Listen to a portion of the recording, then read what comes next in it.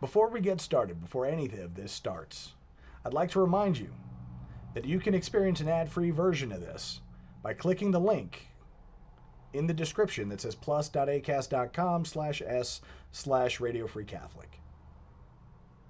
May God bless you and the Virgin protect you. Burrow is a furniture company known for timeless design and thoughtful construction and free shipping, and that extends to their outdoor collection. Their outdoor furniture is built to withstand the elements, featuring rust-proof stainless steel hardware, weather-ready teak, and quick-dry foam cushions. For Memorial Day, get 15% off your Burrow purchase at burrow.com/acast and up to 25% off outdoor. That's up to 25% off outdoor furniture at burrow.com/acast. I'm Sandra, and I'm just the professional your small business was looking for. But you didn't hire me because you didn't use LinkedIn Jobs. LinkedIn has professionals you can't find anywhere else, including those who aren't actively looking for a new job, but might be open to the perfect role, like me. In a given month, over 70% of LinkedIn users don't visit other leading job sites. So if you're not looking on LinkedIn, you'll miss out on great candidates like Sandra. Start hiring professionals like a professional. Post your free job on linkedin.com/people today.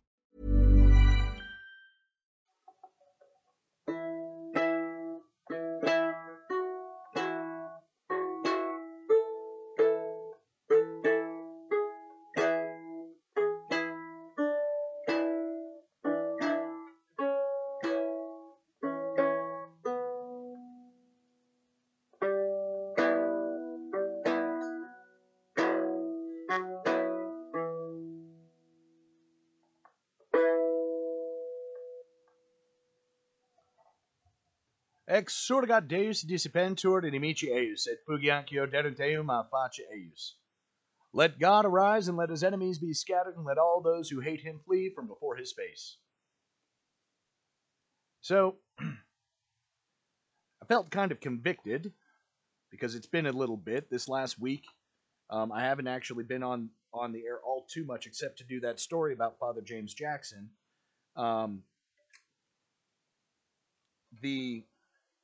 In all honesty, things have been very, very interesting these last couple of weeks in my spiritual life. Managed to unearth a few things that I did not know were there, which is a surprising grace. It's very rare that you get an opportunity to be cognizant of a literally diabolical attack as it's happening, and to experience the grace of God in that moment. So, as always, I ask that you continue your prayers for me and for those like me who are silly enough to get into Catholic social media. And remember, the devil's trying to take us all down. You may not be aware of the things that are going on in your own life that are more on the diabolical end, and that's perfectly fine. It's actually, I don't know, I would argue it's probably a little bit easier to go through. However, if you're not aware of those things that are going on that are more specifically diabolical, it's much more difficult to defend yourself against them. Which is why prayer and fasting and penances, living in accordance with your state and status in life, is so very, very, very important.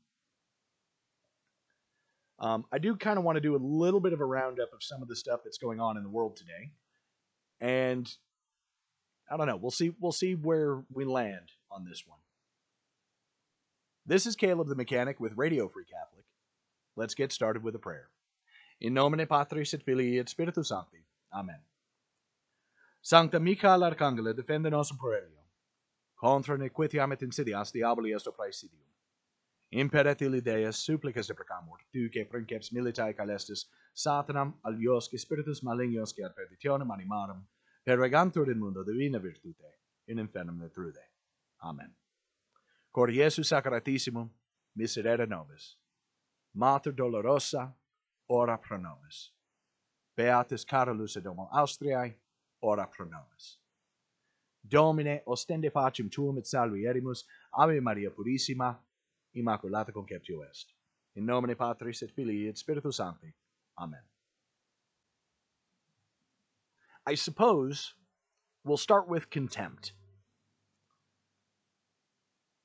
A lot of people, so it's perfectly normal to regard certain things with disgust. There are disgusting things going on in the world. I think probably case in point would be the recent news that apparently somebody filmed an amateur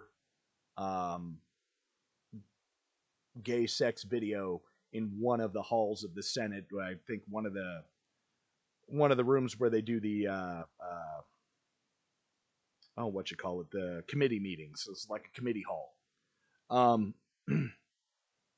not terribly surprised by it. It's one of those things you hear about it. You're like, oh goodness gracious! Well, the guy who put his feet up on Nancy Pelosi's desk, got arrested, and what's going to happen to these people?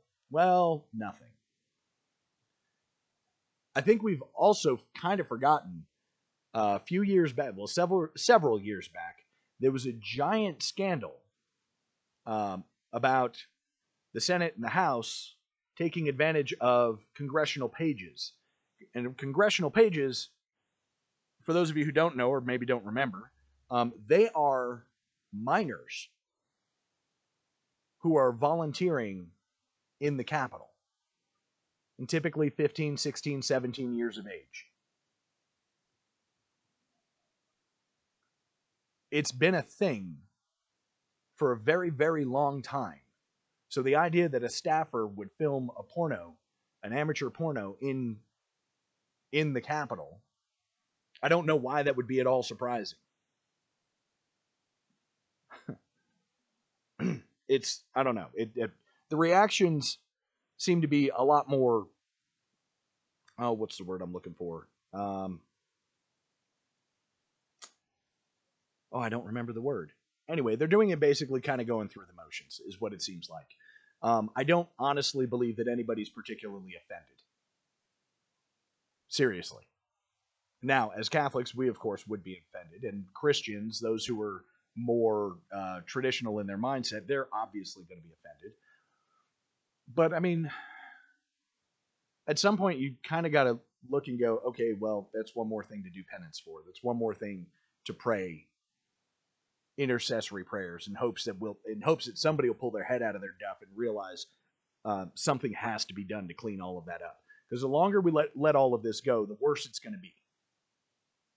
And that's just a fact. The longer we allow these things to continue to transpire, the longer we fail to treat them with the disgust that they are supposed, and actually show them to be the repugnant acts that they are, the worse it's going to be. There aren't enough people who are really speaking out about it. Yeah, it made a splash on Twitter. Ooh. Until somebody's actually arrested over that stuff and they actually start acting in a manner that enforces moral, natural law, I mean, it's pretty much a lost cause out there in DC. And by now it should be obvious. I'm sure there are going to be some people who are all like, oh, hey, this really should not have happened. But I think probably the bigger surprise to me was that there weren't other people in the room.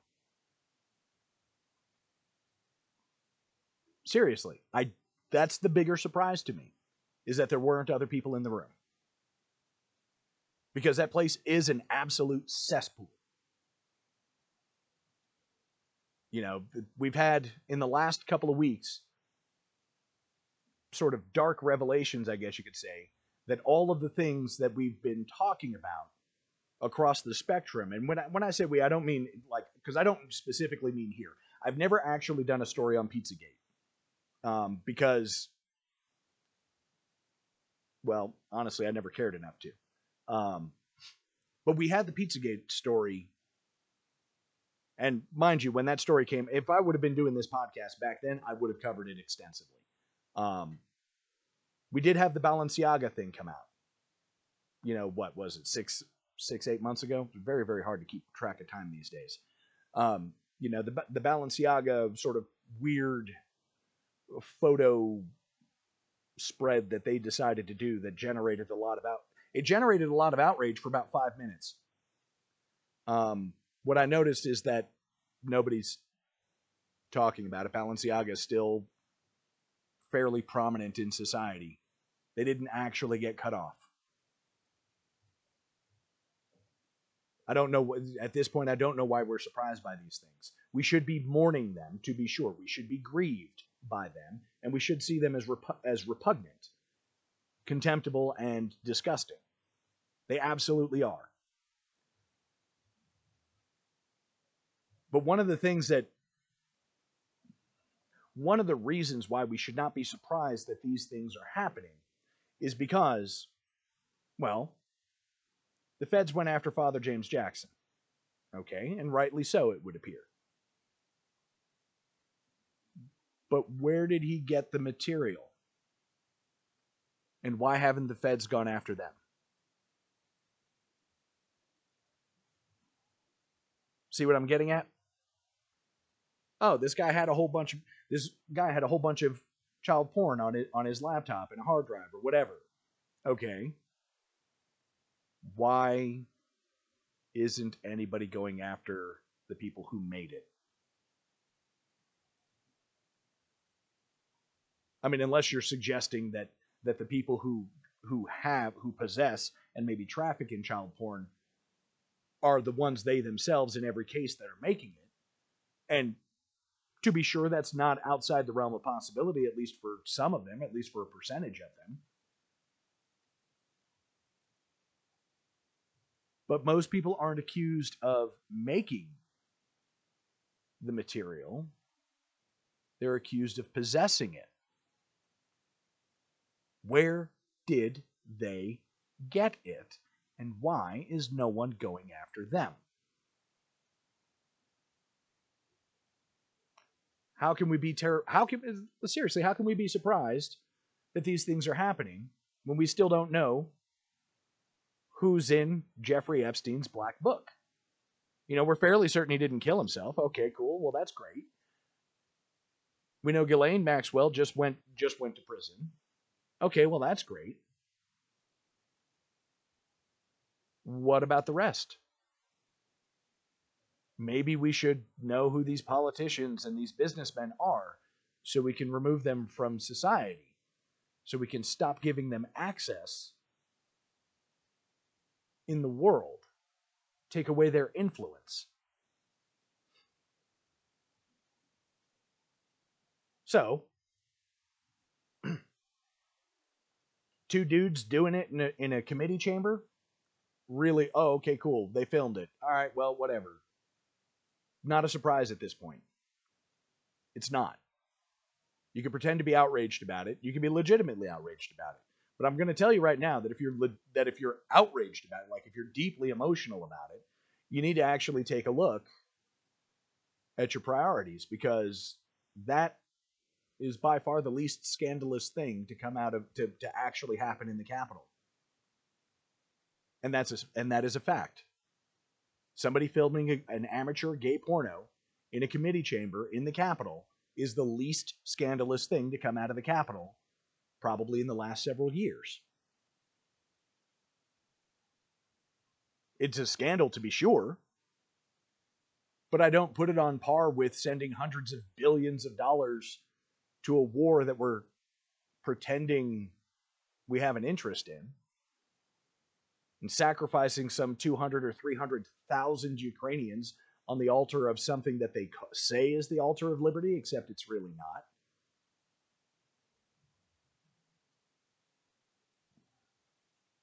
You've got one side that's speaking out about Israeli violence, and the other side is speaking out about the violence coming out of Hamas, and almost none of them are. I mean, there are Catholic commentators who are actually condemning both and taking a lot of flack for it, to be sure. But people condemning the violence on both sides, people condemning the extermination of the Christians who are very clearly just caught between two warring sides, nobody's talking about them. And it's not like It's not like there's not crimes aplenty to go around. You know, the IDF came out, I think, earlier today and said that they accidentally shot 3 hostages. They killed 3 hostages. Supposedly, I guess it was an attempt to rescue them, maybe? But it also came out today that the IDF has been running a covert channel. I don't know how covert it could really be, basically doing war porn. And war porn, using pornography in the more broad sense, not just the sexual sense. War porn showing the atrocities that the IDF soldiers are committing against people. Now, I don't know if there's... I've seen blurred out images, and so I don't know if we're talking about combatants or non-combatants, and honestly, I don't care. The idea that they would be running a demoralization campaign like that should be offensive to everybody. But should not be more offensive than Hamas going around and filming the rape and murder of 1,000 Israeli citizens.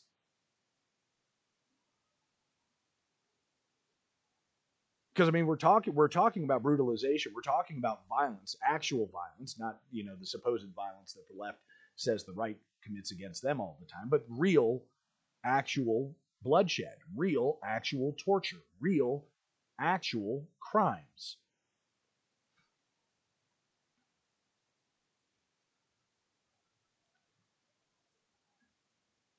I think the key thing that I've noticed is that our priorities as a society are completely out of order. And if we're not careful, we as Catholics will end up completely out of order ourselves. We will fall into disorder individually. Now, thankfully, we do have Our Lady's mantle of protection and the protection of Holy Mother Church and the protection of our Lord's most precious blood and the protection of his sacrifice on the cross. And we desperately must stay focused on those things in light of all of the other stuff, because there's enough out there for us to get swept up in the currents of this world. Kudos to the Christian dude in Iowa who decapitated that statue in their state house, I think it was. Kudos. But we have Republicans, so-called right-wingers, coming out and saying, but that's not the way we need to be fighting this war.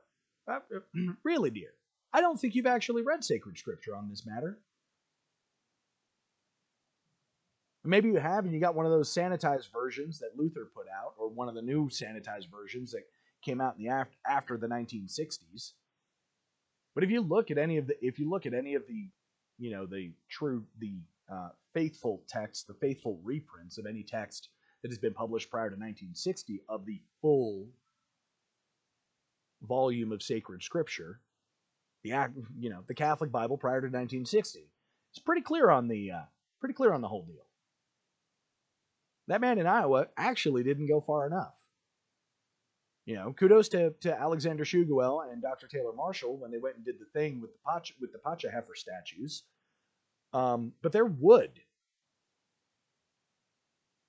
And you threw them into the Tiber. Wood floats, boss. Of course they were going to be recovered. Those should have been broken and burned. Broken and burned. And the same thing is true with that statue, with that display, that satanic altar in the Iowa House. Those things cannot be allowed to stand. They cannot. My God, you're persecuting us. No, error has no rights. You don't actually have the right to erect those altars, to build those statues. You don't actually have that right.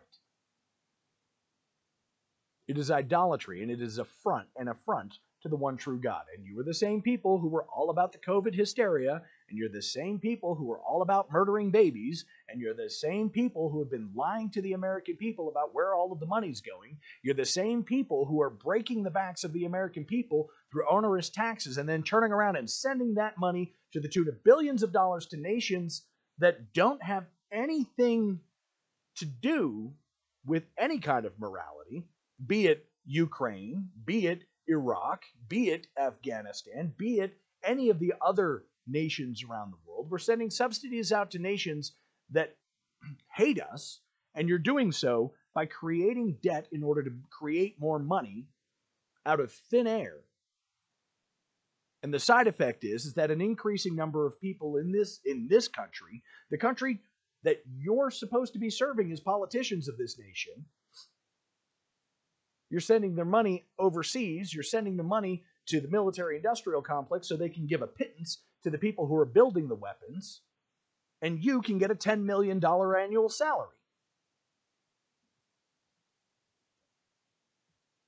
While babies starve, while veterans who sacrifice their lives and their health for the sake of this nation live destitute, homeless, and starving, drug-addled in many cases, on the streets.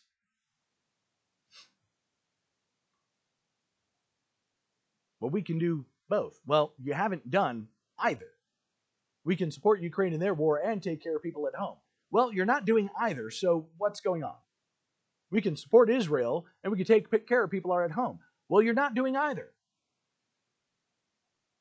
Millions of people flooding across the border.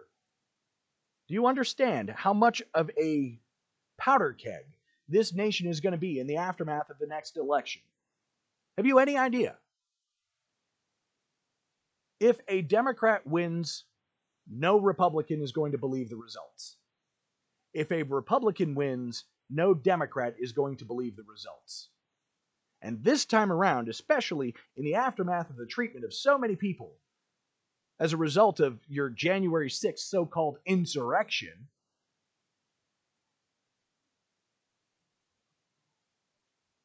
you're risking a much, much greater turmoil than you've ever risked before. And if the people do finally figure out that the only cure for this thing is to basically eradicate the city of Washington, D.C., level the buildings, leave not one stone on top of another, and salt the earth. If they don't figure out that that's what's actually going to happen, well, what are we going to do about the country? Tend to your own people. That's the only practical answer at this point. But cut the heads, the many thousands of heads of this nasty Hydra, off. Because if we don't, hang on, National Guard's flying over the apartment. Yes, in fact, I know it was just a mere second, but I am in fact still here. It's a perfect topic to be talking about with an approaching helicopter. Oh, they're coming for you. Anyway. This next time, people may actually figure it out. We already know one side's willing to burn down cities. We already know that. We know that they're hunting. Videos come out on social media pretty much every single day of violence being perpetrated, seemingly for no reason, according to these people in politics.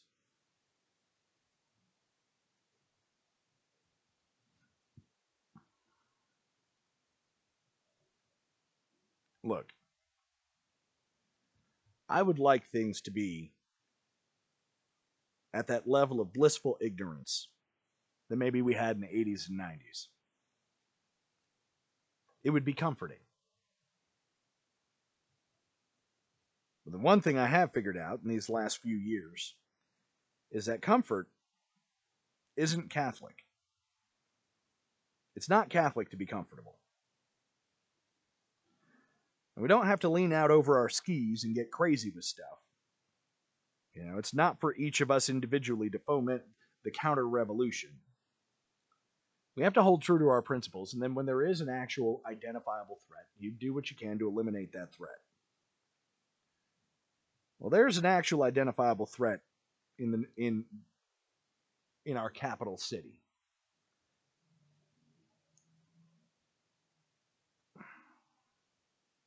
As to what the path forward is as to how to handle it, I got to be honest with you, I don't really know. It has been my experience that multitasking, even for a massive group of people, isn't particularly effective. Certainly not if you want to win the propaganda war and actually win the hearts and minds. Now, if you're willing to forego the whole winning of hearts and minds and actually just do what needs to be done, it does simplify things to a degree. Not overly much, but it does simplify things to a degree. But anybody who's actually thinking that there's going to be some sort of political solution within the structures of the Constitution of these United States is mistaken. You cannot negotiate with people who are not honest. There's no negotiating with demons. You'll lose that battle every time. First off, in the case of demons, they're actually smarter than us, by no small degree. Second off, we're stepping outside of our bounds if we're not an exorcist, and even exorcists have very particular rules that they have to abide by.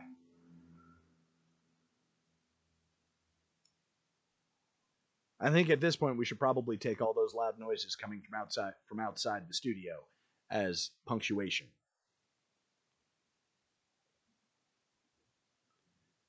The people who are under this control, the people who are... Let me back up real quick.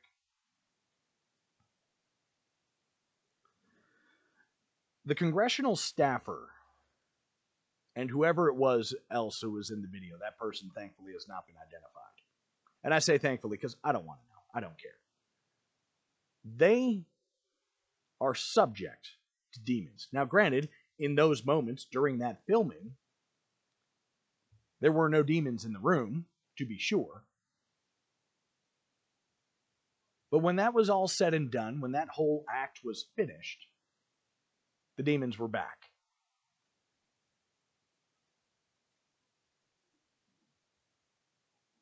Clearly, they were back. They were there before the filming. They obviously could not stay around during the filming. And they were there after the filming. And clearly those two are not paying that much attention to their guardian angels. Which means that the predominant force that's guiding them is going to be pretty much completely diabolical.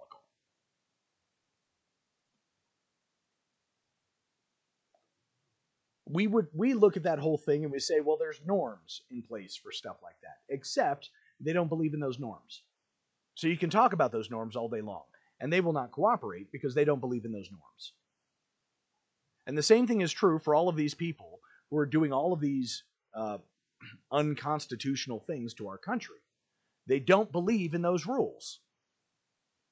So you can talk about how the Constitution provides for this, that, and the other, and it restricts this, that, and the other all you want. You can talk until your face turns purple. They don't care. For them, it's just a piece of paper with some words on it. And you can tell by the way that they go out of their way to try to redefine nearly every word in the English lexicon that they're not concerned about the meanings or the identities of things. These are attacks directly on God. So how do you propose, pray tell, that we compromise with these people, that we negotiate with these people? They've made it very clear that they're not willing to negotiate. They've made it very clear that they're not interested in a peaceful reconciliation. And the sooner we get that through our heads, the better. The sooner we actually take to understanding that these people are not interested in the continued existence of good. And they believe in their twisted little minds that they can eradicate all things that are good, right, good, true, and beautiful. And this is not so. This is not possible. I stepped outside this morning to smoke a cigarette, and I looked out at a sunrise that was so beautiful, that was a shade of gold, so pure, that the most refined, pure gold has to be jealous. Has to be.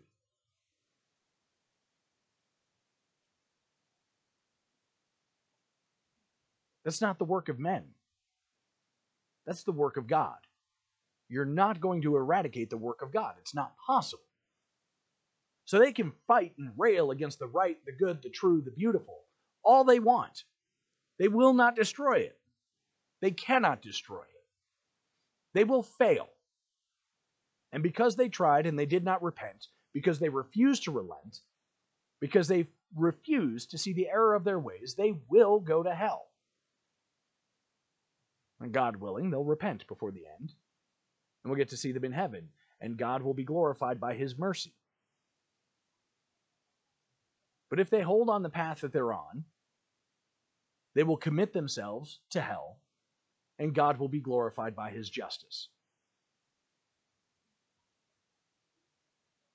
That one lesson alone should be enough to know that no matter what you do, you cannot overthrow God. You can only overthrow God in your own life, and that does you no good, because God will be glorified either in His justice with your damnation, or in His mercy with your repentance. There's no way that they get out of the fact, the reality that every knee will bow, that every tongue will confess that Jesus Christ is Lord. You're not getting out of that. There's no avoiding that. You can fight it all you want on this earth, and you're the one who loses. Or you can conform yourself to reality. You can conform yourself to the truth. You can let the word yes actually mean yes, and have your yes be simply yes, and your no be simply no. Or you can try to redefine it, shake it up, mix it in with some shake and bake herbs and spices, and try to turn a turkey or a chicken into a fish. It's not going to happen. It doesn't work that way. It can't work that way. Why? Because none of us wrote the rules. None of us established the laws of physics. We were not there when the Lord said to the proud sea, "This far and no further." We were not there when He set the earth upon the pillars over the waters. We were not there when He formed the mountains. We were not there when He formed the hills. We were not there when He wove together every blade of grass and sculpted the form of every cricket and ant and mosquito. We were not there when He painted the colors onto the scales of the fish. And it was not us by our own power that formed Adam out of clay and then breathed life into it.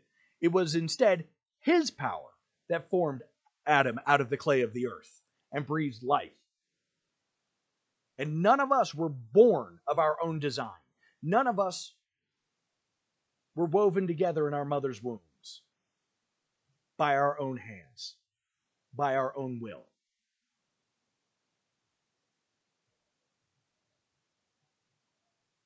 And the sooner everybody figures that out, the better.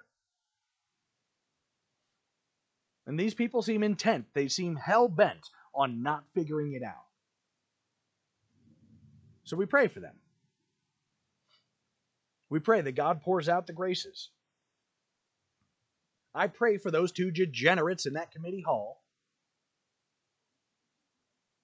to wake up one day, look at themselves in the mirror, and realize, oh, this cannot be. I can't go on like this. And it's not like it's impossible.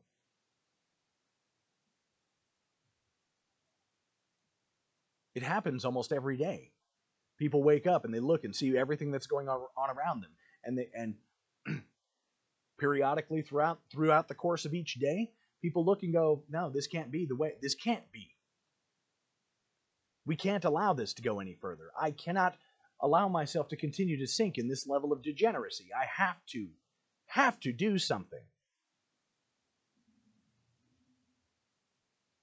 And what we should be as good Catholics is there in that moment when they realize they have to do something and say, well, you don't have to do it alone. Because everything that's happened in your life, God saw. He saw it before your life happened. And because he saw it, he went to the cross. Because he saw you struggling, fighting, and losing, or railing against reality. And he realized that there was no way you were going to find out or figure it out on your own unless he come help you. He saw that, and he went willingly, berated by Roman soldiers, beaten, dressed in purple robes in mockery of his majesty, and crowned with a crown of thorns in mockery of his dominion.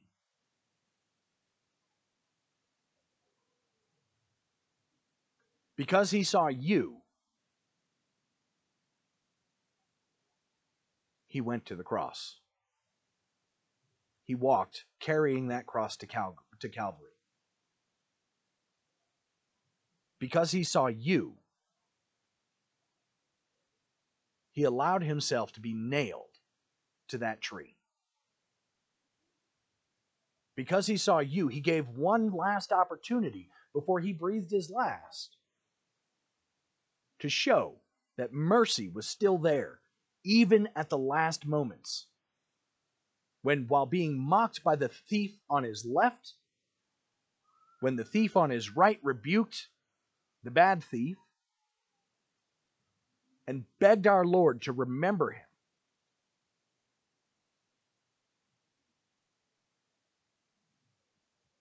gave him the capacity to say with his last breaths, with his last few sentences, I am guilty of everything I was accused of, and my punishment is just. And God, the God-man, Christ Jesus, looked to him and said, this day you will be with me in paradise.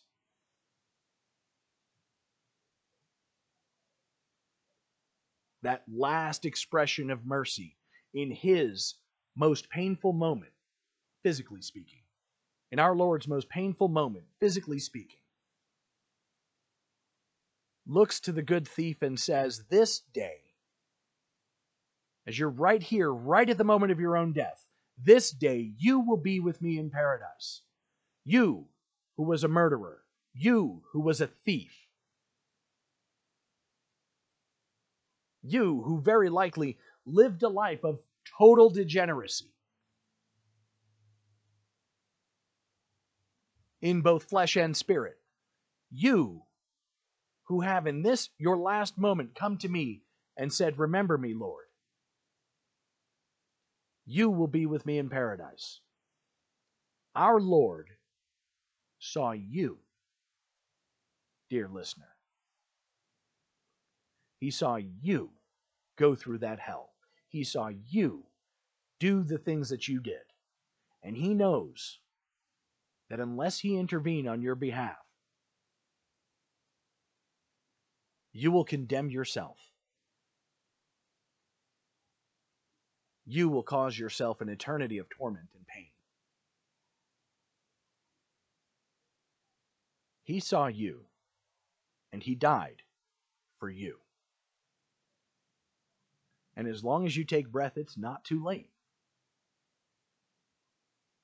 No matter how low you go, it is not too late to turn back and come home. To be the prodigal son who, stealing from the pigs to try to eat, realize that in your Father's house, in the house of the Lord who made you, even the servants have enough.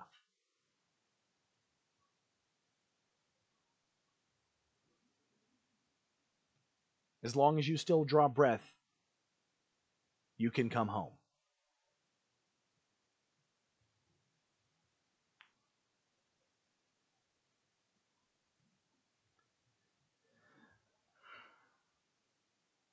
And for the rest of us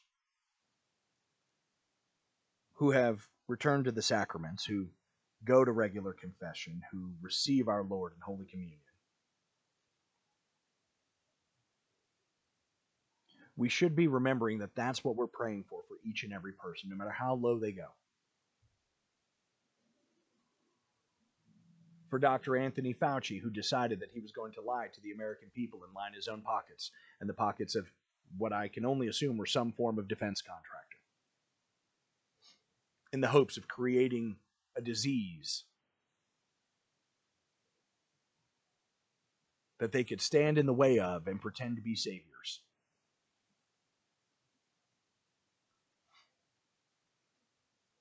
He, who actually, I guess, recently said in an interview that his ethics are somehow above the requirement to practice his Catholic faith.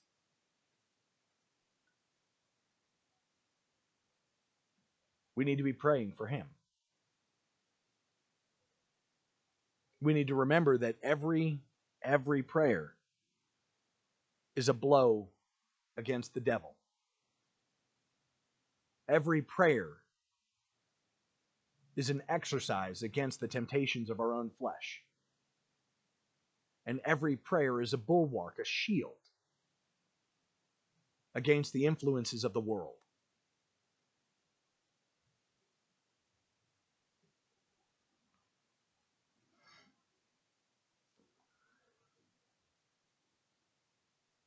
And if we don't pray for the grace, we won't get it. Our Lady,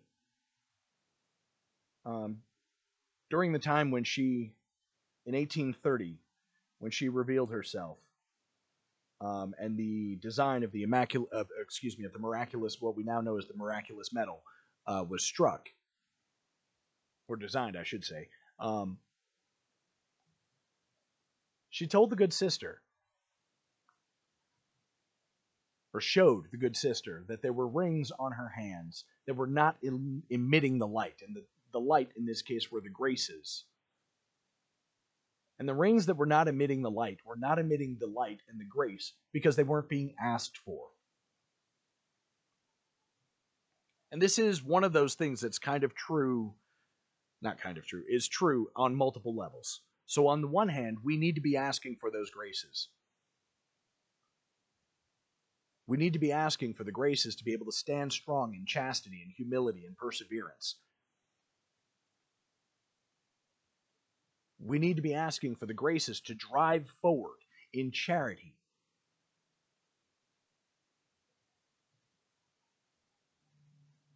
With faith that at least can reach the power of a mustard seed. We need to be asking for the graces to hope, even in our darkest times. We need to be asking for the graces to be able to look at a thing in justice and determine the truth.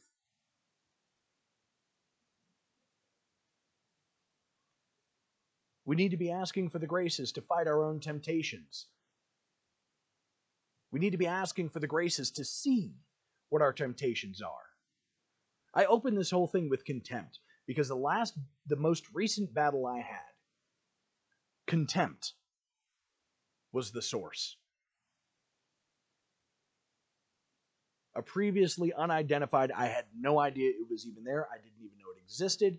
And as soon as it began to be identified, I felt the attack.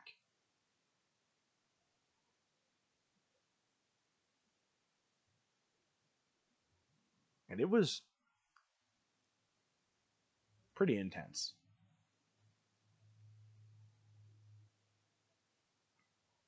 And I would not have had the grace to even be able to see it if I wasn't asking for it.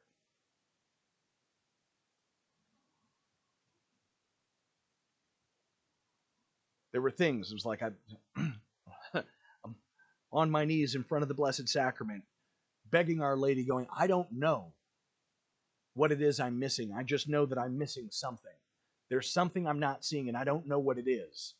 And she took me on a path down memory lane, and things that were not even that consciously I hadn't directed or connected with those memories were slowly tied together. And basically she said, see here, this is actually what you haven't been looking at. This is the thing that you're missing. This wound from way, way back that stretched actually the majority of your life. It's this wound that is one of the biggest doors for everything that you're going through. And that wound was a wound that caused contempt in my heart. Loathing, repugnance, disgust. And as it got identified, I could feel a constricting force trying to make me stop praying. As I was praying the chaplet of Our Lady of Sorrows, I could feel the constrictive force trying to make me stop praying. And as soon as I had its name, I took a break between the Hail Marys, named it, asked our Lord to cover it in His precious blood, to bind that little bastard to the foot of the cross.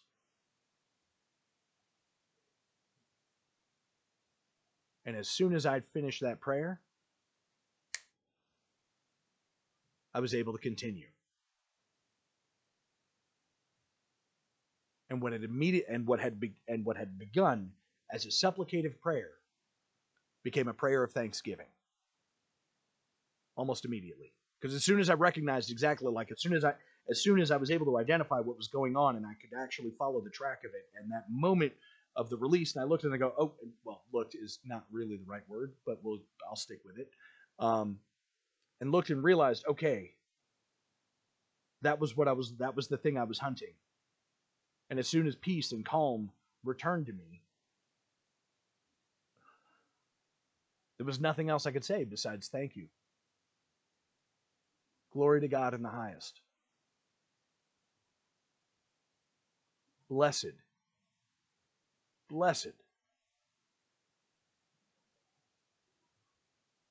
I never say this. I never say the sentence in English. I almost always say it in Latin. Benedictus, benedicta tu in mulieribus. Benedicta tu in mulieribus, et benedictus fructus ventris tui, Jesus. Blessed art thou amongst women, and blessed is the fruit of thy womb.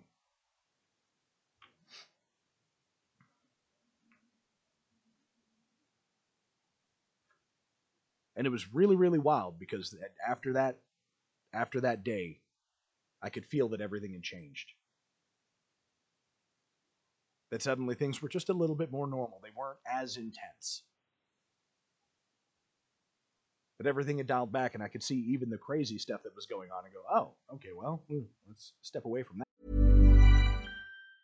If you thought the only way to get a more defined jawline with natural-looking results was through surgery, think again. Juvederm Volux XC is a non-surgical injectable gel filler that improves moderate to severe loss of jawline definition and can help you achieve natural-looking results with little downtime. Even better, this improved definition lasts up to 1 year with optimal treatment. No maintenance required. Improve jawline definition for a smooth, sculpted look with Juvederm Volux XC. For important safety information and to find a licensed specialist, visit Juvederm.com. That's Juvederm.com. Not for people with severe allergic reactions, allergies to lidocaine, or the proteins used in Juvederm. Common side effects include injection site redness, swelling, pain, tenderness, firmness, lumps, bumps, bruising, discoloration, or itching. There's a risk of unintentional injection into a blood vessel, which can cause vision abnormalities, blindness, stroke, temporary scabs, or scarring. Talk to a licensed specialist to find out if it's right for you. Hey, it's Ryan Reynolds, and I'm here with Keith, co-star of my upcoming film, If, only in theaters May 17th. Do you want to tell people the big news?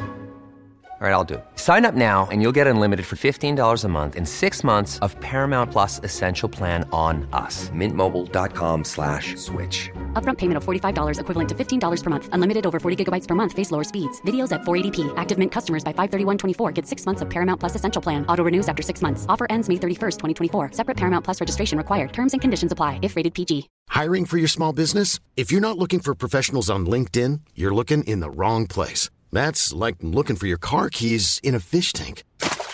LinkedIn helps you hire professionals you can't find anywhere else, even those who aren't actively searching for a new job but might be open to the perfect role. In a given month, over 70% of LinkedIn users don't even visit other leading job sites. So start looking in the right place. With LinkedIn, you can hire professionals like a professional. Post your free job on linkedin.com/people today. Millions of people have lost weight with personalized plans from Noom. Like Evan, who can't stand salads and still lost 50 pounds. Salads generally for most people are the easy button, right?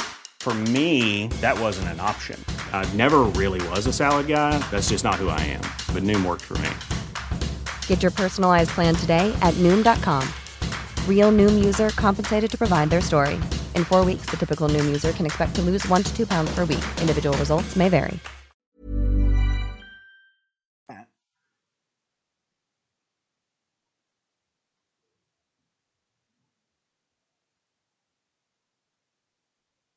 That was the grace I wasn't asking for before, and the moment I'd asked for that grace, she poured it on me. Buckets. Infinite buckets. The moment I'd asked. And the mistake we make is we don't ask. Our Lord says, ask and you shall receive. If you ask for the graces, you will get the graces.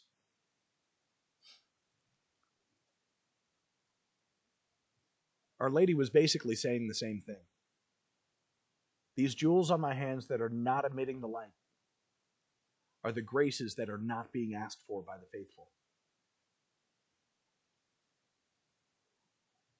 And she wants to give us the grace.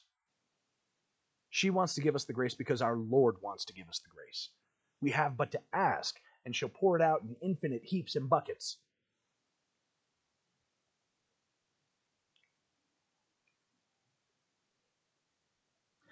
And so, if I had any bone of contention about, the Novus Ordo Missae, it's this: that in those prayers we're only asking for 13%. We don't even actually get a finger and a half. Now, think about it. We don't even get a finger and a half of Our Lady's of the graces that Our Lady and our Lord want to pour out upon us, because we're only asking for 13%. 13% of what had been the norm for 2,000 years.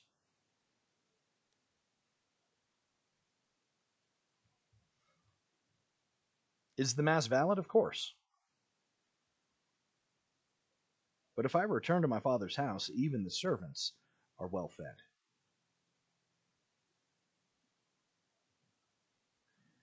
And maybe I don't have to go on not knowing the most dangerous things that are a threat to my soul.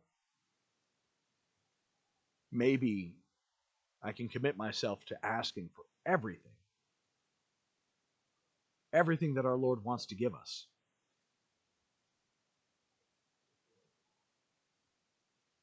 And praying the rosary or the office.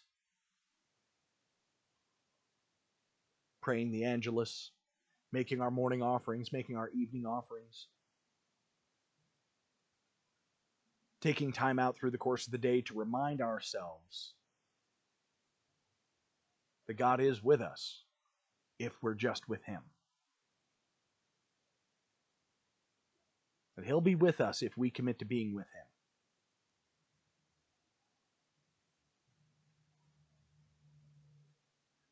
But very much along the lines of the opposite vein of Zeus, our God is not some rapist. We have to give our fiat the way Our Lady gave hers. And we're going to fail. We're not going to do it right. We're certainly not going to reach her level. But we each actually have a level of holiness, a level of grace and glory that we are supposed to be at, because God has actually made it that way. I'll never be as holy as Our Lady. I got it. But there is a level of holiness that God had in mind for me, and I would only be robbing myself if I turned it away.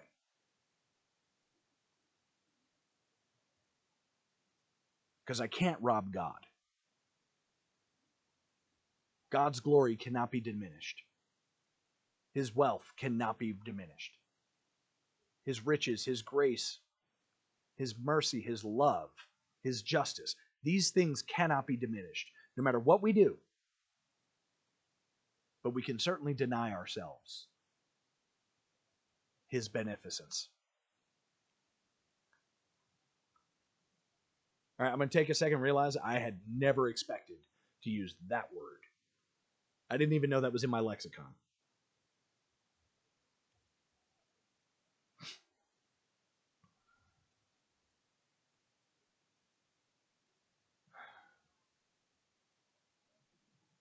We're coming into the time that I think prophecy is actually coming to an apex. I'm going to take a couple minutes on this. I think I've mentioned it in the past. I'm hoping I can actually do it some justice and be quick about it. Pope Leo XIII had a vision while he was celebrating Holy Mass. And it was dialogue between God and the devil. And the devil says something to the effect, similar to what he did to Job. I can break your church. I can destroy your church. I just need time and power. And our Lord's like, okay, well, I mean, if you think you can do it, sure, why not? Let's see what you can do. How much time? 75 to 100 years. And more power over, and he named a specific group. And our Lord said, you'll have it. And this was in the 1800s. In 1917, Our Lady appeared at Fatima to Sister Lucia and Saint Jacinta and Francisco. And through the course of time, told Sister Lucia, if men continue to offend God, there's eventually not going to be any more mercy. Man can actually deplete the mercy that is available. Now, the way we do that is, of course, we shut off the fountains of grace. The time is coming where there will be no more pardon for men's sins. Men are offending God, and He's already very much offended. And this is kind of the theme, pretty much from La Salette on. It's pretty much the theme. Men are offending God too much, and eventually there will be no more pardon to be had, because eventually God will have to fulfill His justice, because we continue to spit in the face of His mercy.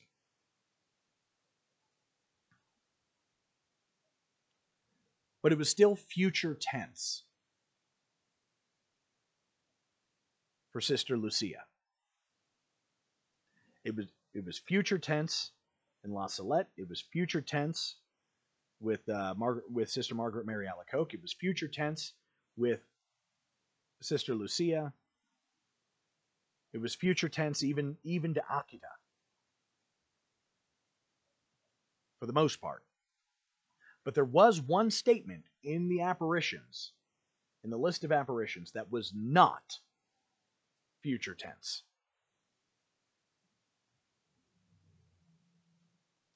Satan's wrath has been unleashed. It is no longer restrained.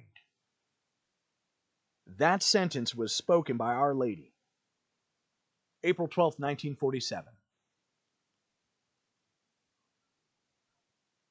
Satan's wrath has been unleashed. The request was broadcast to Pope Leo XIII, which pushed him to write the St. Michael prayers that we know and love, including both the shorter one, St. Michael the Archangel, defend us in battle. Be our protector. The prayer. It's really, really difficult for me to switch to English when this is such a naturally Latin prayer for me.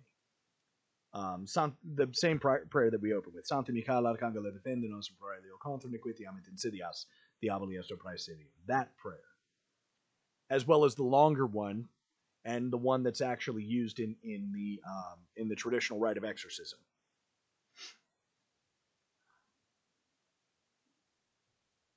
That drove him. It's like, this thing is coming, and this will be our bulwark.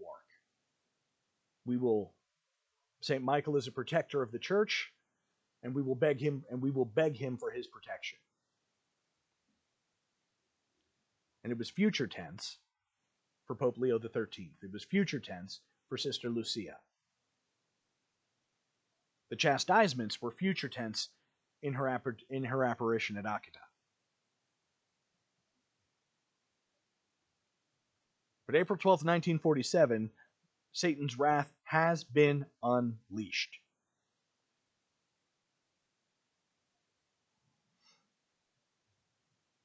And so, if we take that as the benchmark, then here in another couple of months, we will pass the 76th anniversary. 76, maybe 77. I don't know. I can't count right now. Of when Our Lady said that to Bruno Cornacchiola.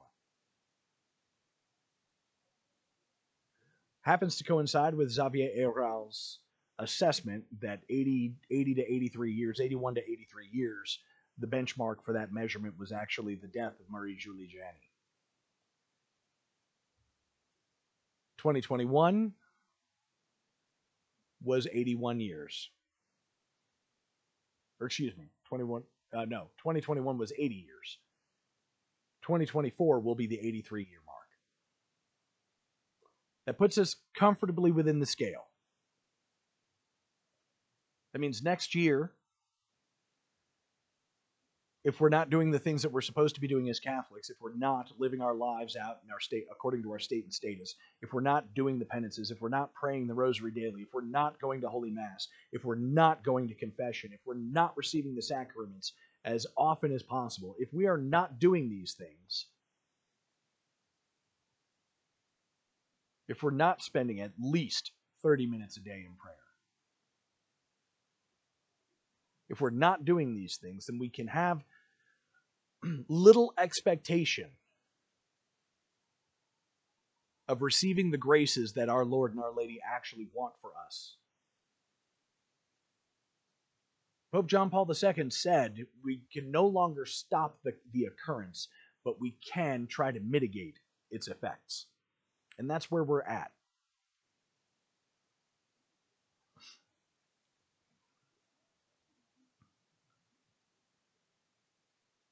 This country is liable to tear itself apart in civil war, and it's not going to be clean. This country is liable to actually go the route of like the Rwandan genocide. The Hutus and the Tutsis. I think I got that right. I don't remember, honestly. But even then, Our Lady came to Kibeho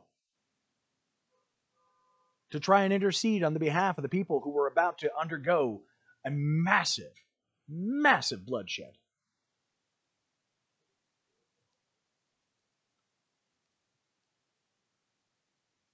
And Our Lady's already been here a couple times. I believe in Champion. And I've talked very much about the apparition Our Lady of America to Sister Mildred, to Sister Mary Ephraim.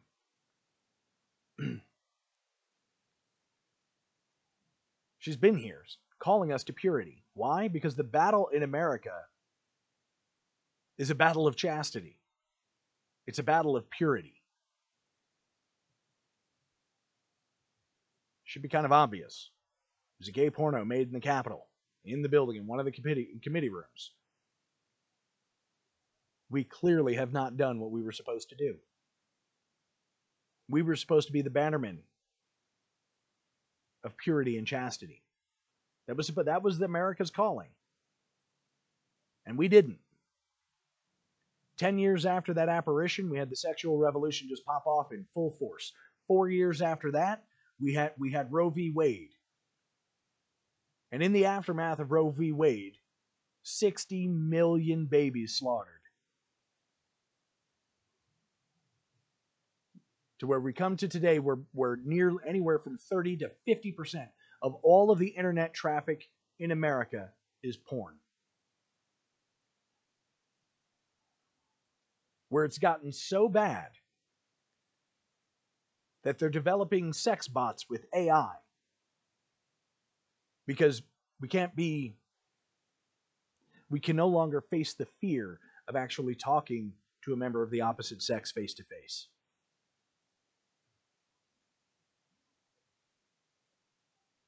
That's where we're at. Atomized, alone, not having families, preferring instead to join in some simulation of the marital act with a computer program. Something that is literally not physical. Something that is literally sterile.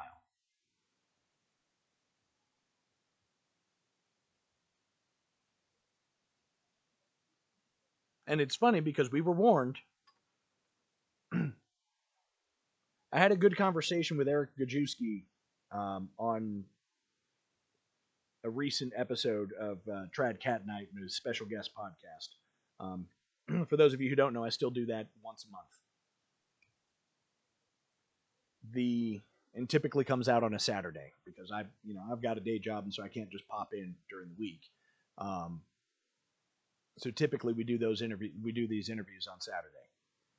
And what he would call predictive programming, and I've heard the phrase used. In fact, I'm actually looking on my screen. Mike at Restoring the Faith on the Crusade channel, his podcast episode from Thursday the title was predictive programming. What they call predictive programming, I don't think is predictive programming. So, if you've been watching any of the conferences done by exorcists, Father Vincent Lambert, Father Chad Ripperger, or the The Exorcist Files on Spotify, and there's an increasing number, and I'm glad. Oh, glory to God, I'm glad that there's an increasing number, because you can figure out what the church teaches on these things by how those things come to pass, by how exorcisms transpire, and how the lives of the people who are delivered by by our Lord through the hand, or via the hands of the exorcist. You can see how the mechanisms are actually designed to work, how nature and supernature and praeternature are actually assembled, and how they function together and interact with each other. And exorcists will unanimously tell you that demons are slaves. They exercise their free will in rejecting the salvation of souls, in rejecting our Lord, in rejecting Our Lady, and in rejecting the plan of God. And so while they would just flail about and do whatever, they cannot do anything that God doesn't let them do. They cannot do anything except that which God permits them to do or commands them. Because both his positive will and his permissive will are in play during a demonic possession. So what most people in media would call predictive programming, I would say was God's warning.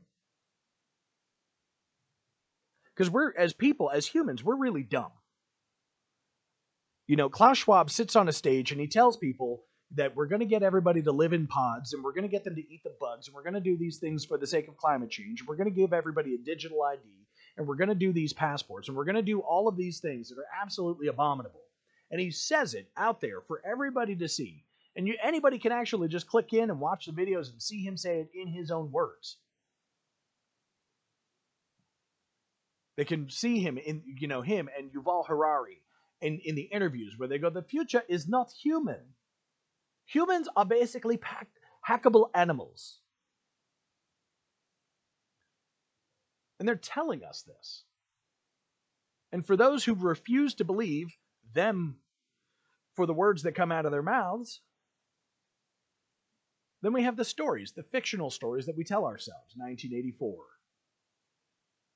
2012. AI. The Matrix. And about 10 years ago, there was a movie that came out right about 10, a little less than 10 years ago. There was a movie that came out called Blade Runner 2049.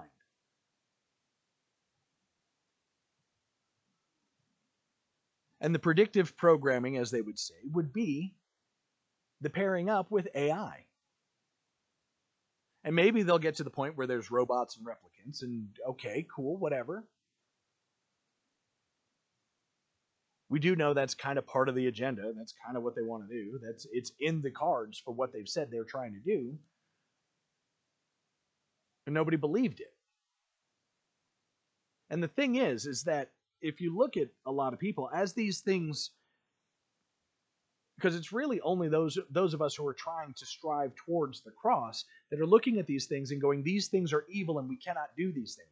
Because everybody else sees Blade Runner 2049 and goes, we could so totally do that, and that would be awesome. Let me say that again. It's only those of us who are trying to strive to get close to our Lord's cross that are looking at this and saying, this is evil. Because everybody else is looking at it and going, this would solve my problems. I'm a young man and I have no capacity to talk to women. But I do have the capacity to get an AI programmed robot that can do for me everything that a woman can do, except bear children. And so I get the companionship that I need. I get the facsimile of a family that I need. And if it ever gets too much, it ever gets too painful, I can always just turn her off.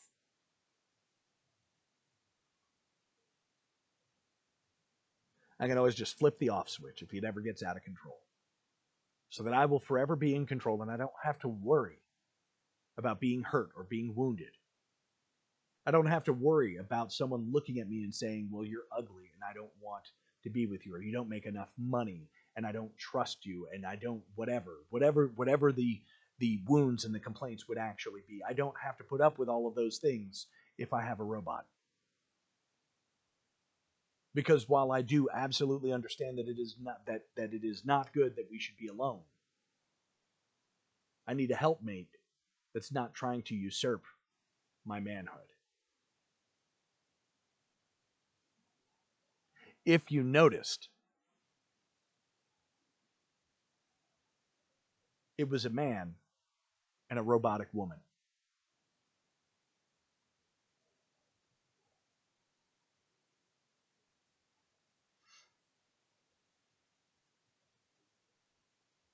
In that story, it was a man and a machine of a woman.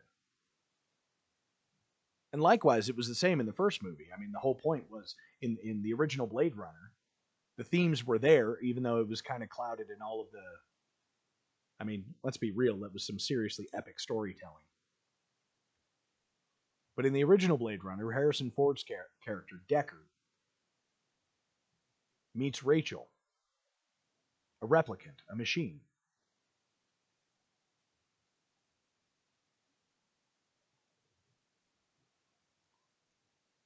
And at the end of that movie, it's the two of them that are together.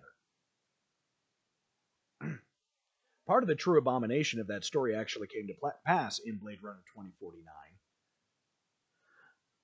when it's revealed that Deckard and the machine had a baby. That the fake, synthetic human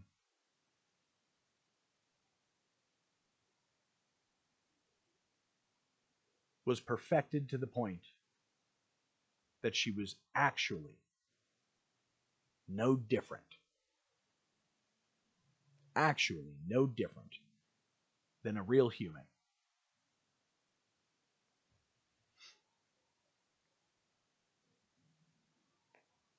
Stroke of hubris. I mean, it was a remarkable amount of hubris, and the ramifications from a theological perspective, and I'm going to be blunt, that's the kind of thing that you need to see to understand. And if you can avoid getting distracted by the magnificent palette and the intense, dramatic storytelling, the movie Blade Runner movies, Blade Runner, both of them together, they express perfectly where it is that these people are trying to go. Those two movies express perfectly. And they don't even try to hide it, in all honesty. They explicitly state it. The intent is to somehow produce a machine that will live forever so that they can have their immortality as man and machine.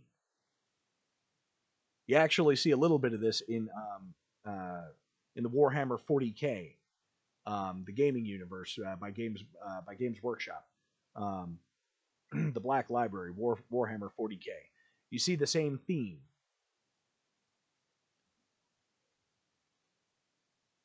It's the direction that the demon-addled in this world want to go. Because they want to be in a world without God. They want to be in a world without the rules. They don't understand the magnitude of the level of slavery, the despair, and just awfulness of what that world actually is.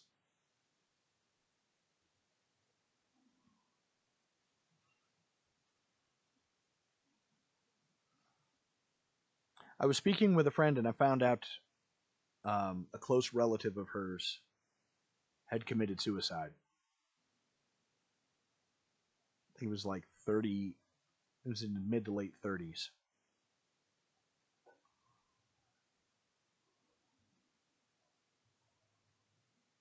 Suffering from same-sex attraction.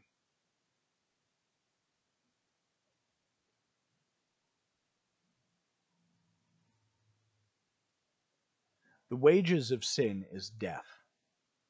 That maxim is absolutely true. True in the absolute. I don't think we understand what it means for a thing to be true in the absolute. I think we it's true always everywhere. Yes, it's also true in every circumstance. It's true in every permutation. It's true from every perspective. It is true from a metaphysical and a physical context. It is true supernaturally, preternaturally, and naturally. It is true.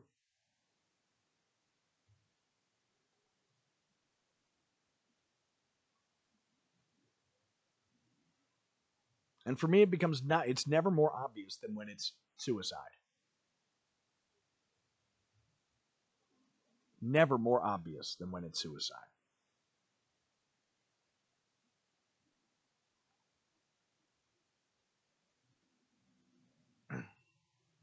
And I don't think we understand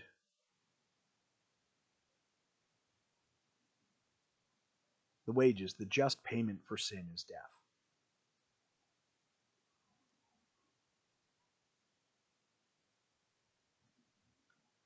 And we oftentimes forget that the just payment for drug addiction is death. So you do drugs, you get addicted to drugs, you get to the point where you can no longer release yourself from drugs, you can't turn away from them, and you keep going until you die. Or you keep going until God's grace pours out on you and you stop. And you start to fight to turn away.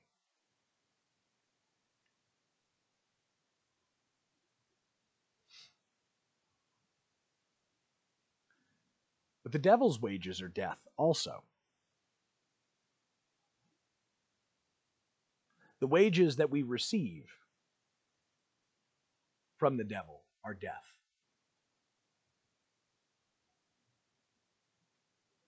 The wounds that are inflicted upon us, that open the doors for the demonic to actually take a more active role in our lives, those pay out death.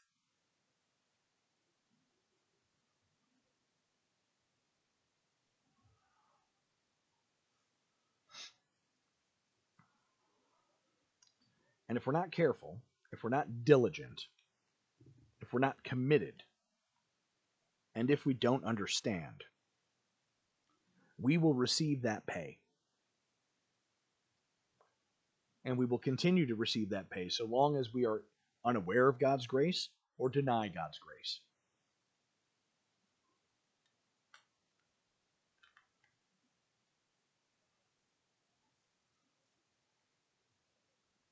And so it doesn't matter what we build. We can build all of the sex robots in the world. We can build sex robots where you can implant. By the way, just so in case you weren't aware, this is kind of the direction that I can see some of this going. Is there will eventually be a version of a sex robot where you could install an egg from a woman who donates her eggs and get a sex robot pregnant. And if you don't think that's a possibility, clearly you haven't been paying attention to some of the technology that they're trying to develop. Because some of the technology they're trying to develop are artificial wombs in which babies can gestate and grow and come to maturity before they're born, where you just pop a little glass lid off and you pick up your baby and hey, look at that, shake and bake babies. And if that's the direction they're trying to go with some of the stationary machinery, how far of a stretch is it to come up with an artificial uterus, an artificial womb that you can pull from the machine and actually put in the incubator? Which means that you could actually put the egg in a device, commit self-abuse and a simulation of the coital act with the machine, and then take the device and put it in the incubator so that you can get your shake and bake baby. At least, honestly really can't believe I'm about to say this. At least in that scenario, a father no longer has to worry about the abortion of his child. In a world where women are constantly screaming about their so-called right to murder their own babies, at least in a situation like that, deplorable and as disgusting as it is, a father would not have to worry about the abortion of his baby. He wouldn't have to worry about having a falling out with the sex robot, because the sex robot, as soon as its work is done, you just flip the switch off, transfer the baby to the incubator, and watch the baby grow.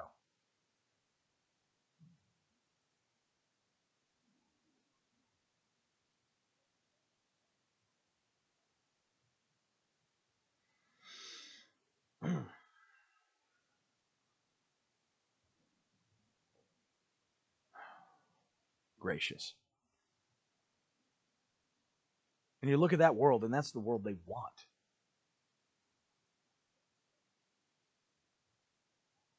That's the world they want. That's the world we open the door to. I said, well, everybody partakes in some of where we confirm that everybody partakes in some of the graces that pass from Christ into and through and out from the Catholic Church out into the world, and confuse that concept with making the whole world, therefore, being in some weird way part of the mystical body of Christ without its knowledge, without its consent, without its choice. Extra ecclesiam nulla salus. Again, absolutely true. True in the absolute, regardless of the perspective, regardless of the circumstance. Because what the church is trying to teach today is that everybody can be saved. And you don't really have to be a member of the Catholic Church, but everybody's going to be saved whether or not they want to be. And that is preposterous on its face. You have to ask to be forgiven. You have to repent to enter into the church. If you don't repent, you don't get into the church, you don't receive the salvation. If you don't want the salvation that the church offers, then clearly you're not going to repent. Clearly you're not going to do those things. And it would be abominable in a particular way for God to say, well, you rejected me, but you got me anyway. You rejected me, but I'm going to push myself on you anyway. I'm going to commit an act of infinite spiritual rape because regardless of whether or not you want to come to me, I'm coming to you and you're going to be with me whether you want to be or not. Tell me that doesn't sound like a tyrant. Tell me that doesn't sound insane. Is it not more logical to assume that our Lord would give us the choice and we can choose to repent or not? We can choose to be saved or not. We can choose to do the things he asks. We can follow his commandments or not. And if we follow his commandments, then we get the rewards he promises. And if we don't follow the commandments, then we don't. Well, how's he going to punish me? Well, you asked for it. More accurately, you failed to ask for it. I don't understand why that's such a hard concept to understand. Our Lady gave her fiat. The angel of the Lord appeared to her and said, "Hail, full of grace, the Lord is with thee. You have found favor among the Lord. You have found favor with the Lord." And I'm here to tell you that you're going to get pregnant, and you're going to give birth, and you're going to give birth to a son, and you'll name him Jesus. And he is going to be the Savior of all mankind. And in that moment, when she was formulating her response, as troubled as she was to hear all of that,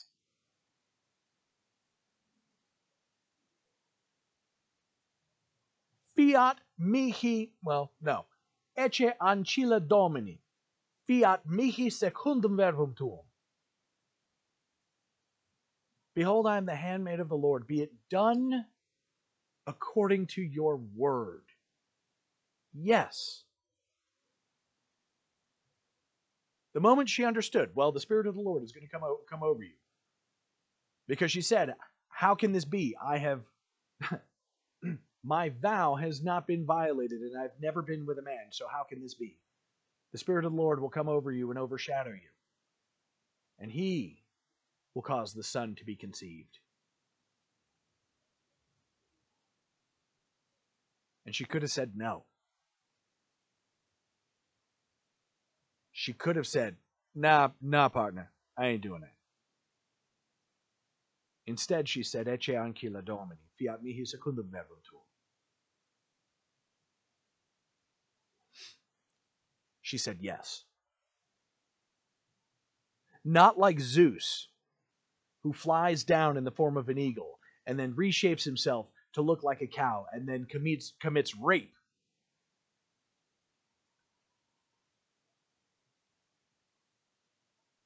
Our Lord sent a messenger, gave the message, and gave Our Lady the choice. And she said yes. And she continued to say yes through our Lord's entire life on this earth. And then some. As it has been proven that she continued to say yes on into eternity. Yes, I will appear to Juan Diego in Tepeyac. Yes, I will appear excuse me, to Sister Mary Catherine Laboure. Yes, I will appear to Saint Bernadette. Yes, I will appear to these three shepherd children. Yes, I will appear to Maximine Gerard and Melanie in La Salette. Yes, I will appear to Sister Agnes Sasagawa. Yes, I will appear to Bruno Cornacchiola. Yes, I will appear in Kabeho, Rwanda, right before the genocide. Yes, I will show up and I will tell people what they need to know, and I will give them the path and the tools that they need. Yes, I will do this again and again and again.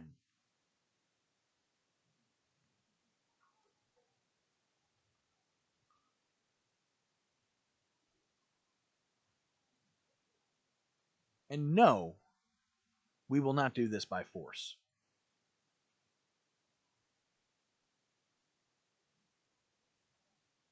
We will not force you to say yes.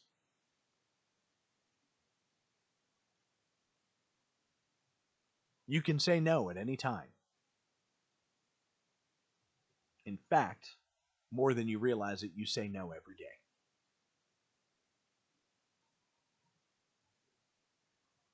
You have to wake up and go to work, and the alarm goes off, and you hit the snooze button. No, Lord, I'm not ready for the day yet.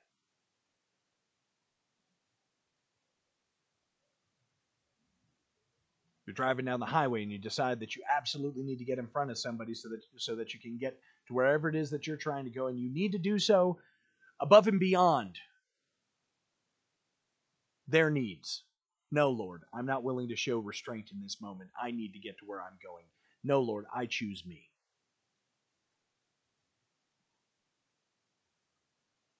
You choose not to go to confession. No, Lord, I will not confess my sins because I'm afraid. And so I choose me. I choose my own comfort.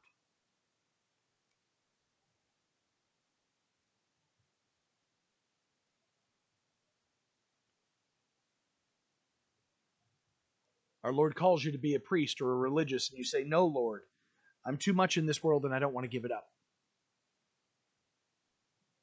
No, Lord, I don't want to be in your service to the exclusion of my ability to go out and make money and have a family.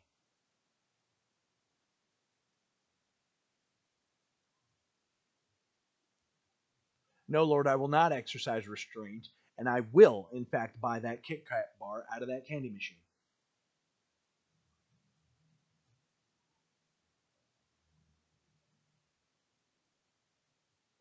No, Lord, I don't feel like I have the energy to pray the rosary today. And so I'm going to sit in front of my phone and watch TikTok.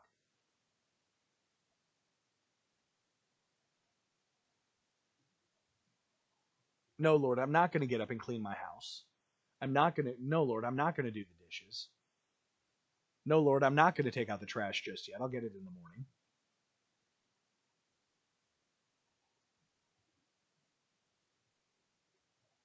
No, Lord, I will not take the extra time to discipline one of my employees because it's just too uncomfortable and I don't want to be in that conflict. We say no far more than we say yes. It's pretty much a guarantee. And not everything that I mentioned, in fact, actually most of what I mentioned, I don't think the church counts most of that as being mortally sinful. Some of it I would imagine they do. Some of it, even if they don't, it's probably still mortally sinful. You know, I didn't even get to the my body feels agitated and I need to calm it down. So no, Lord, I'm not going to suffer this. Instead, I'm going to go on to Pornhub.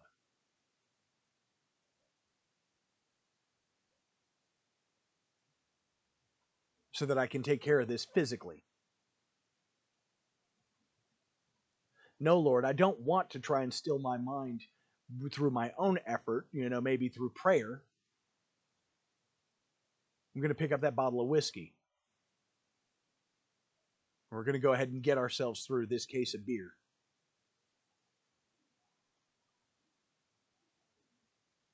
No, Lord, I don't want to face the day or life. And so I'm going to pop open this bottle of pills. I'm going to go ahead and shoot up. I'm going to smoke.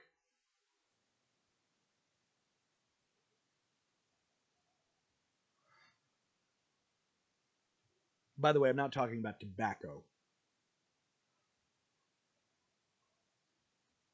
Because tobacco doesn't have that effect where it causes you to not have to face things. Tobacco actually gives you a moment to focus. To try and develop a plan on how to tackle it. You don't get to reject anything on tobacco. Not like you do with weed or meth.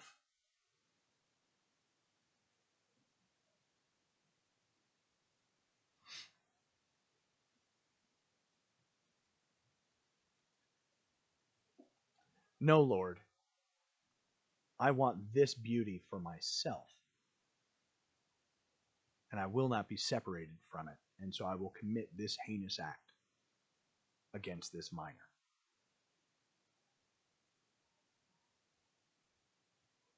For I will take this woman's virtue.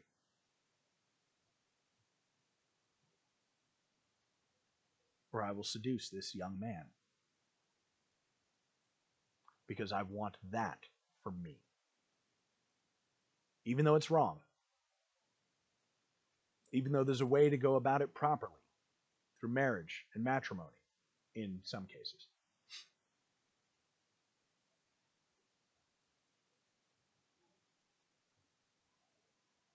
No, Lord, she's really beautiful and I want her now.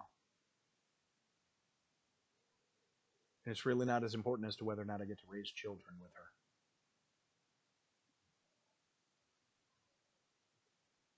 No, Lord, this man makes me feel special. And despite all the warnings that he says those things to all the other girls, I can't be separated from him. I need him now. And I'm not willing to wait for my parents to approve or for the church to give her blessing.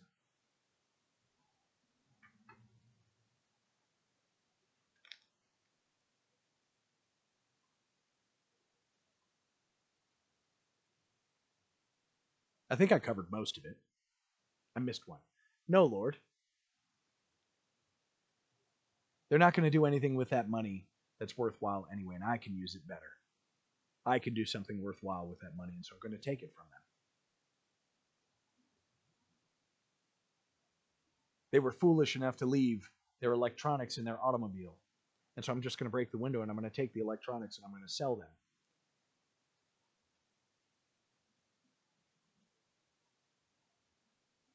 No, Lord, I don't believe that there is a justified reason for this particular general or that particular notable person, and I'm going to tear this statue down. No, Lord, we don't need this government or those police. They're all evil. And so I'm going to burn this building down.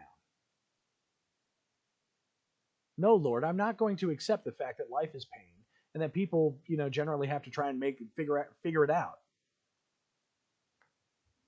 And so I'm going to burn this whole city to the ground because some kid thought it was necessary to defend his own life against a pedophile who was trying to kill him.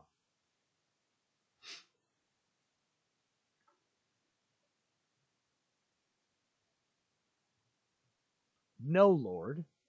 Didn't you see what they did on October 7th? They killed thousands of people. We can't afford to leave even one of them alive.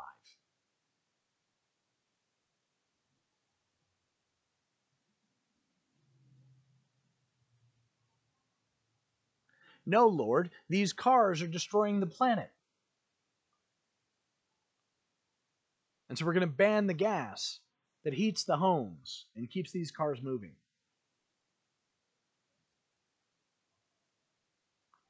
Are you doing that for me? No, I'm doing it for us. Doing it for people. But millions are going to die. I can't be bothered with that, Lord. The ends justify the means. All right, now I think I've covered everything.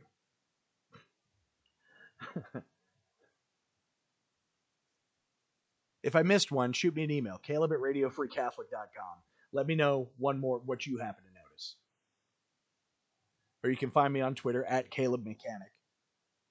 One word, Caleb Mechanic, all one word. If I missed one, let me know.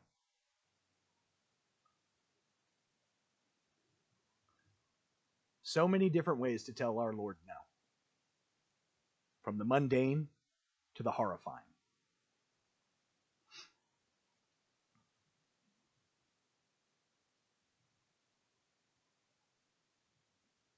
And I think that's probably the key message. Our Lord doesn't want us to tell him no. But more than that, every time we do tell him no, we're stealing from ourselves. Because we can't steal from him. He is all. He's in all. He made all. It all exists according to his will. You're not going to steal from him. That $10 in your pocket that you earned at work this week doesn't matter. It's his money. Why? He made you. He made the work. He made the people who put you to work. He made the elements that were put to build the machines to print the money. It's his. And there's nothing you can do to steal from him. It's not actually possible. The only thing you can do is deprive yourself. And the more you deprive yourself, the more you allow yourself to be deceived, to choose the things that are not him, the more death you inherit, the more death you reap. That's just a fact. And I wish all people kind of understood that part. Because I think if everybody just kind of understood that basic peace, I think a lot more people would be much more faithful than they are. And I believe, I know, there'd be less drug use, there'd be less suicide, there'd be less depression, there'd be less hate. There'd be more families and more churches and more communities and more peace. Continue to pray this Advent season. I'm hoping you're taking advantage of one of the many novenas. I'm hoping you're taking advantage of fasting and penance. Taking advantage of the graces that are available to you. I pray that you're becoming as holy as God wants you to be. We're not going to reach the level of Our Lady, but that's no excuse to not reach the highest level of holiness that we can. Pray for the church, pray for the nation, pray for our prelates who, with a couple of exceptions, seem to be all but lost. And pray for all of us in Catholic social media, every last one of us morons who gets out here and starts talking about this stuff because we can so easily go wrong. As with every time I start diving into this stuff, anything that I get wrong according to Catholic doctrine, according to the Church's teaching, that's my fault. I'm the one foolish enough to actually literally try and talk for more than an hour and a half in stream of consciousness, on the fly, from memory. Anything I got right, credit goes to my guardian angel, and credit goes to Our Lady, specifically under her title of Our Lady of Sorrows, since it's that title for her, our queen, that I invoke at the beginning of every podcast. Sacred Heart of Jesus, have mercy on us. This is Caleb the Mechanic with Radio Free Catholic. May God bless you and the Virgin protect you. In nomine Patris et Filii et Spiritus Sancti. Amen.